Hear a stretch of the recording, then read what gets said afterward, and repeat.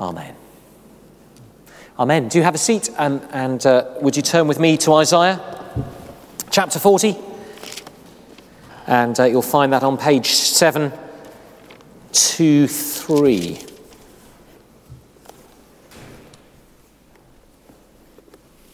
So we're following over these 4 Sundays the readings that are being read around the world, actually, across plenty of different denominations, which are set for these 4 Sundays of Advent. In each of these Sundays, for the main service, there will be a set psalm and a set Old Testament reading and a gospel reading and a reading from one of the letters or the epistles in the New Testament. And as with last week, so with this, I've chosen to preach from one of the Old Testament lessons, which is Isaiah chapter 40. And if you are even vaguely familiar with the Handel's Messiah, these are words that will just set you off thinking about music. You'll have the music playing in your head as I read them out. Comfort my people. Before I read the reading, which is Isaiah chapter 40, the first 11 verses, it's worth just setting a little bit of context, because these words, if you read that Isaiah as a book, come completely out of the blue.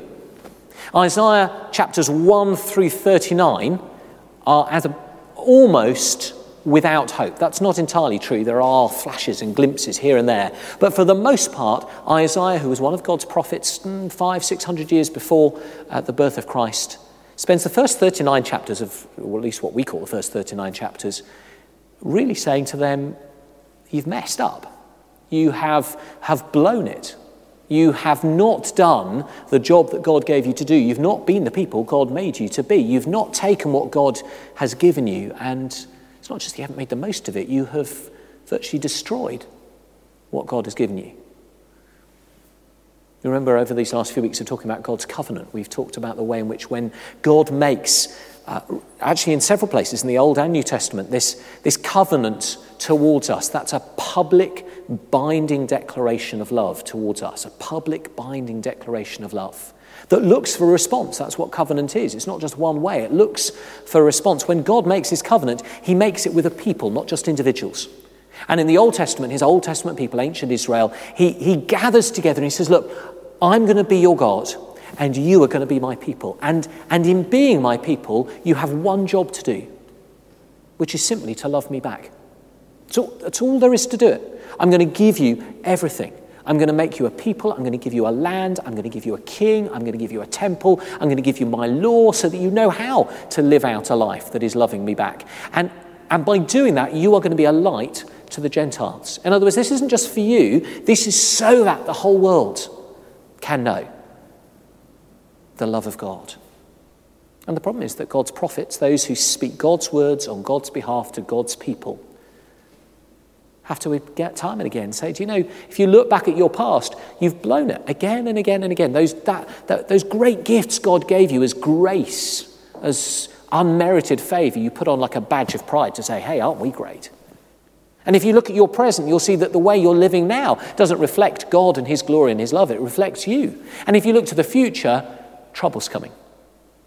Time and again, they have to warn God's people. If you carry on like this, there are consequences, because if you live life with your back towards God, you're living life the opposite to how God made you to live it. So Isaiah 1 through 39 is Isaiah saying again and again, watch out, watch out. You're going to end up in exile, which they do. You're going to end up losing most of what it is to the people of God, which they do. Watch out. And then seemingly out of nowhere, Isaiah 40, these beautiful words. Comfort my people, says your God. Speak tenderly to Jerusalem and proclaim to her that her hard service has been completed, that her sin has been paid for, that she has received from the Lord's hand double for all her sins. A voice of one calling, in the desert, prepare the way for the Lord. Make straight in the wilderness a highway for our God. Every mountain shall be raised up, every mountain and hill made low. The rough ground shall become level, the rugged places a plain, and the glory of the Lord will be revealed. And all people together will see it, for the mouth of the Lord has spoken. A voice says, cry out. And I said, what shall I cry?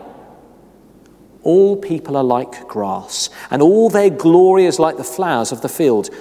The grass withers and the flowers fall because the breath of the Lord blows on them. Surely the people are like grass. The grass withers and the flowers fall, but the word of our God stands forever. You who bring good tidings to Zion, go up on a high mountain. You who bring good tidings to Jerusalem, lift up your voice with a shout. Lift it up, do not be afraid. Say to the towns of Judah, here is your God. See, the sovereign Lord comes with power, and his arm rules for him, and his recompense accompanies him. He tends his flock like a shepherd. He gathers the lambs in his arms. He carries them close to his heart. He gently leads those that have young. So says the word of God. Quite a few years ago now, we were for a few days in Washington, D.C. for some holiday. And the place that we were staying was, I don't know, a mile or two outside of the city centre. And so we would often just walk from it, or we'd get a metro and then walk towards the Mall and to go and see the museums and to go and see the White House, wherever it is we were going that day. And there was one day where things looked a bit different. There were a lot more police around, for a start, and it didn't feel like there was trouble brewing. There were police on horseback, there were police on motorcycles, there were plenty of police cars, but there were also piles and piles that were gradually being put out of barriers, the sort of barriers you put along the side of a road when there's a great crowd expected. And as the day went on, those barriers were all lined down this route, and eventually there was a real crowd beginning to grow. I hadn't noticed, but actually there was a great kerfuffle in Washington, D.C., because that very day the Pope was visiting town. And people were incredibly excited. There were people, I don't know how many deep, wanting to actually catch a glimpse of the Pope-mobile going past. And there were people outside their churches with banners, and there were bands playing, and there were monks and nuns wandering around the place. And there was a real sort of festival and carnival atmosphere. And we saw the Pope. That wasn't the reason we were in Washington, D.C., but we happened to be there, and there he went. It has to be said that, was it the same day or the day after? There was another visitor to Washington, D.C. I felt a bit sorry for him, really, because it was Gordon Brown. When he was Prime Minister, and he visited Washington, D.C., and nobody really noticed. It must have been a bit galling, really. He came into Washington, D.C., nobody noticed in the papers particularly. It probably was below the fold 5 or 6 pages in. There was no big sort of photo op at the White House. The preparations couldn't have been more different. Preparations for a great figure of leadership or celebrity or whatever, however you see him, and the figure for just an ordinary politician. The preparations you make tell you a huge amount about what you think of the person who's coming. The interesting thing about these verses 3 to 5 of this little piece in Isaiah, is that they mirror, almost word for word in places, an inscription found from exactly this area in Babylonia, which is where Isaiah was at the time, or is where God's people were in exile.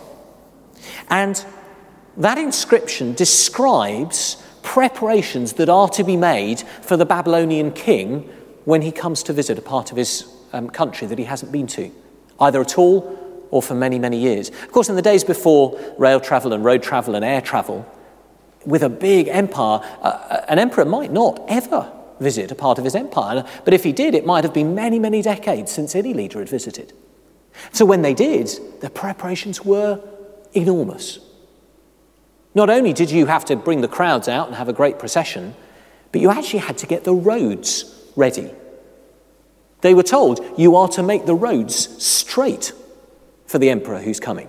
You are to bridge any valleys. You are to find safe passages through the mountains. You are to make sure that there is a smooth pass across the rough ground. You are to cut down the vegetation. You are to make ready for the coming king. Major earthworks, major road repair schemes, simply for the visit of a king.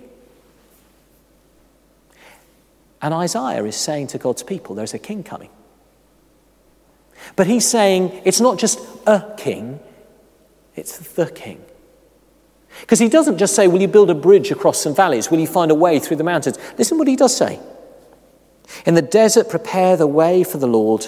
Make straight in the wilderness a highway for our God. Every valley shall be raised up. Every mountain and hill made low. The rough ground shall become level. The rugged places are plain. This isn't about sort of the land staying as it is and finding a way through it. This is about everything changing, because the King of all kings is coming to visit his people. And when the King of kings comes to visit his people, everything changes. Verse 5, the glory of the Lord will be revealed, and all people together will see it. Not just you, says Isaiah, not just God's covenant people, ancient Israel, not just you, but the Gentiles too. All humankind will see it. That was their great vision of what it was meant to be at the end of times, that all people everywhere would know the glory of God, would know his love for them, would know it was for them. Now, that sounds like good news. Except if you were a member of God's people back then, you would have winced at the prospect. In fact, if you'd been sensible, you'd have run and hidden. Because the prophets, Isaiah himself, had spent the previous however many decades telling them, actually, you should be pretty careful about asking for God to show up. Because you've spent your lives living with your back turned to him.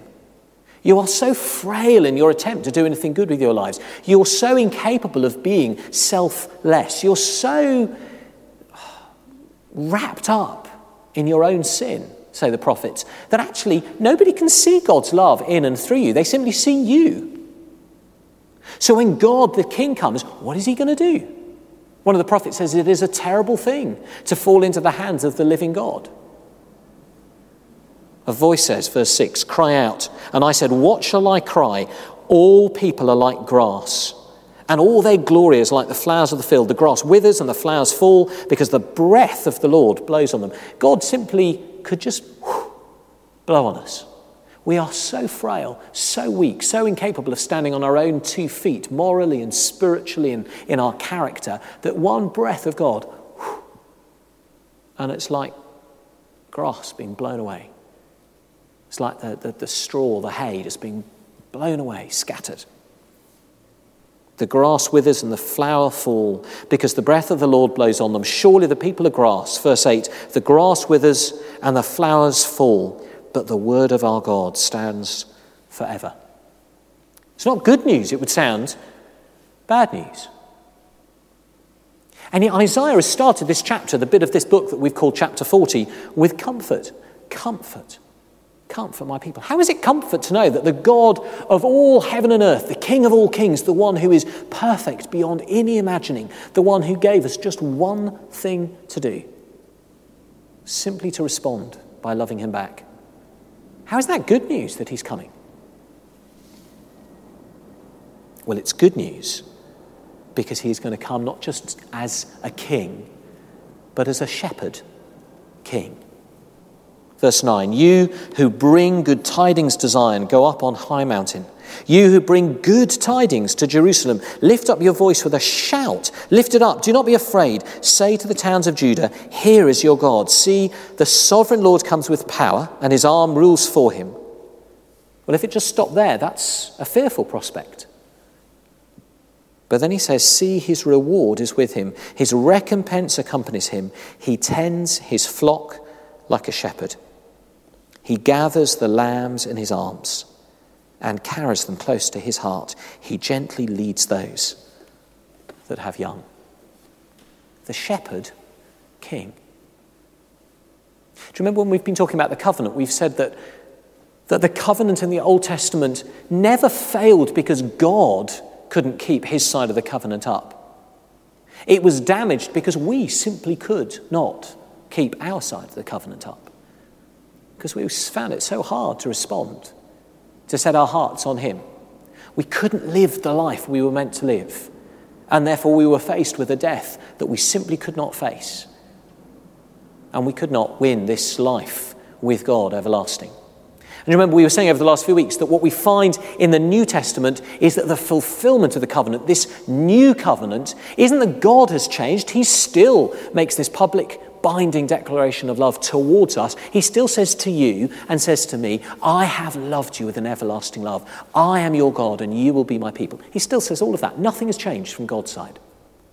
But that God steps round to our side of the table.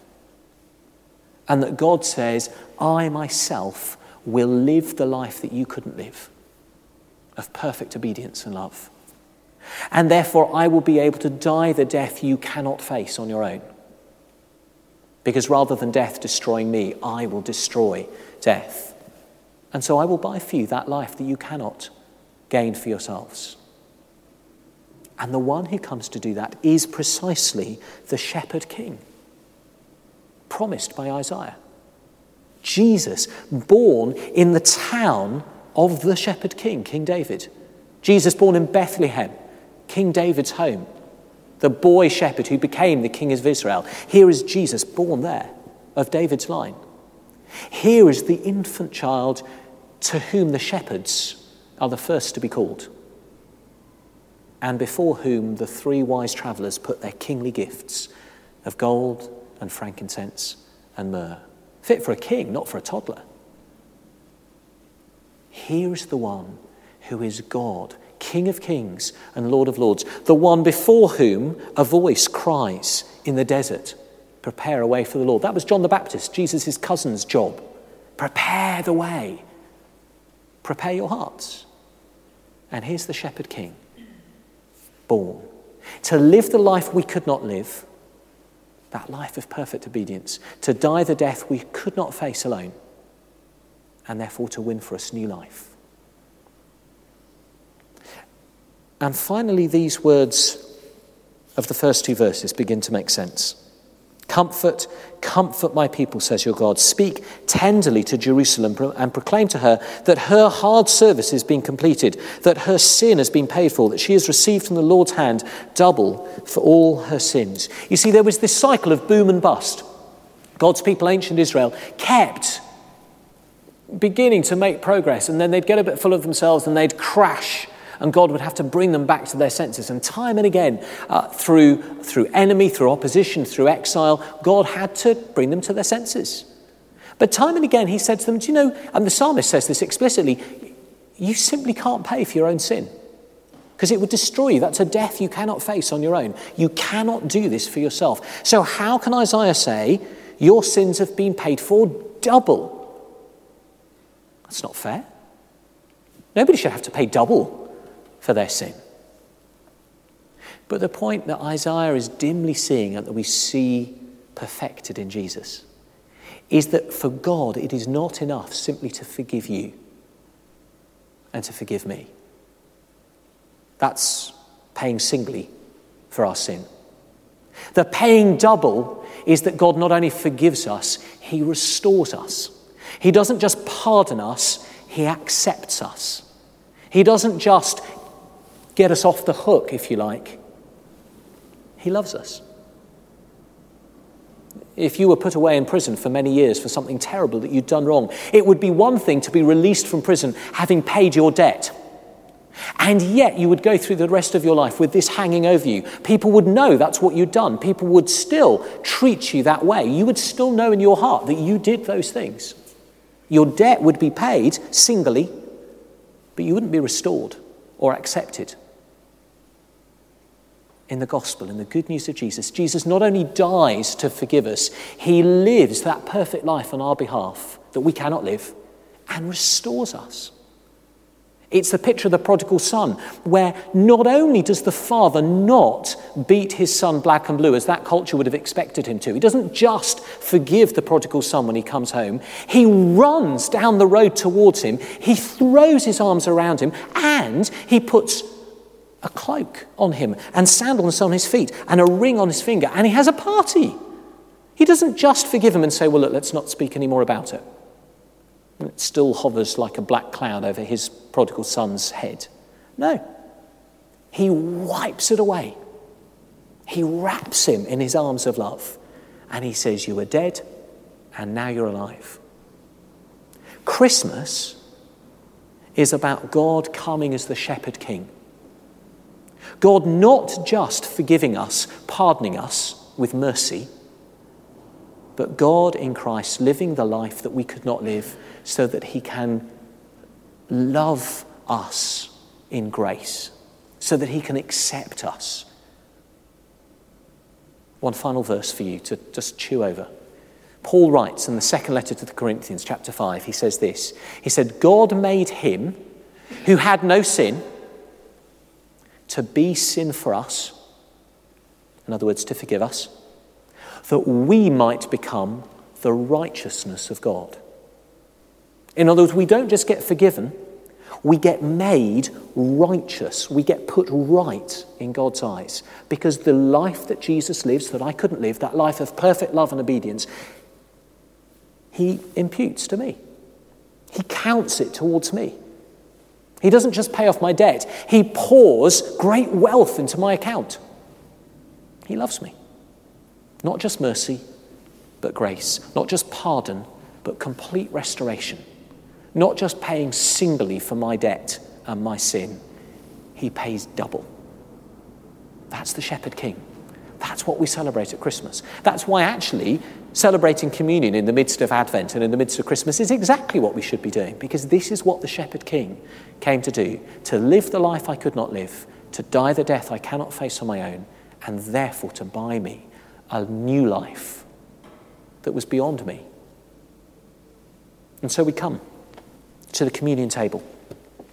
We come knowing that this Jesus, this Shepherd King, gave up his life for me. We come to receive with hands open wide and with hearts open for his love. Just as we come towards the table, let's be still for a moment.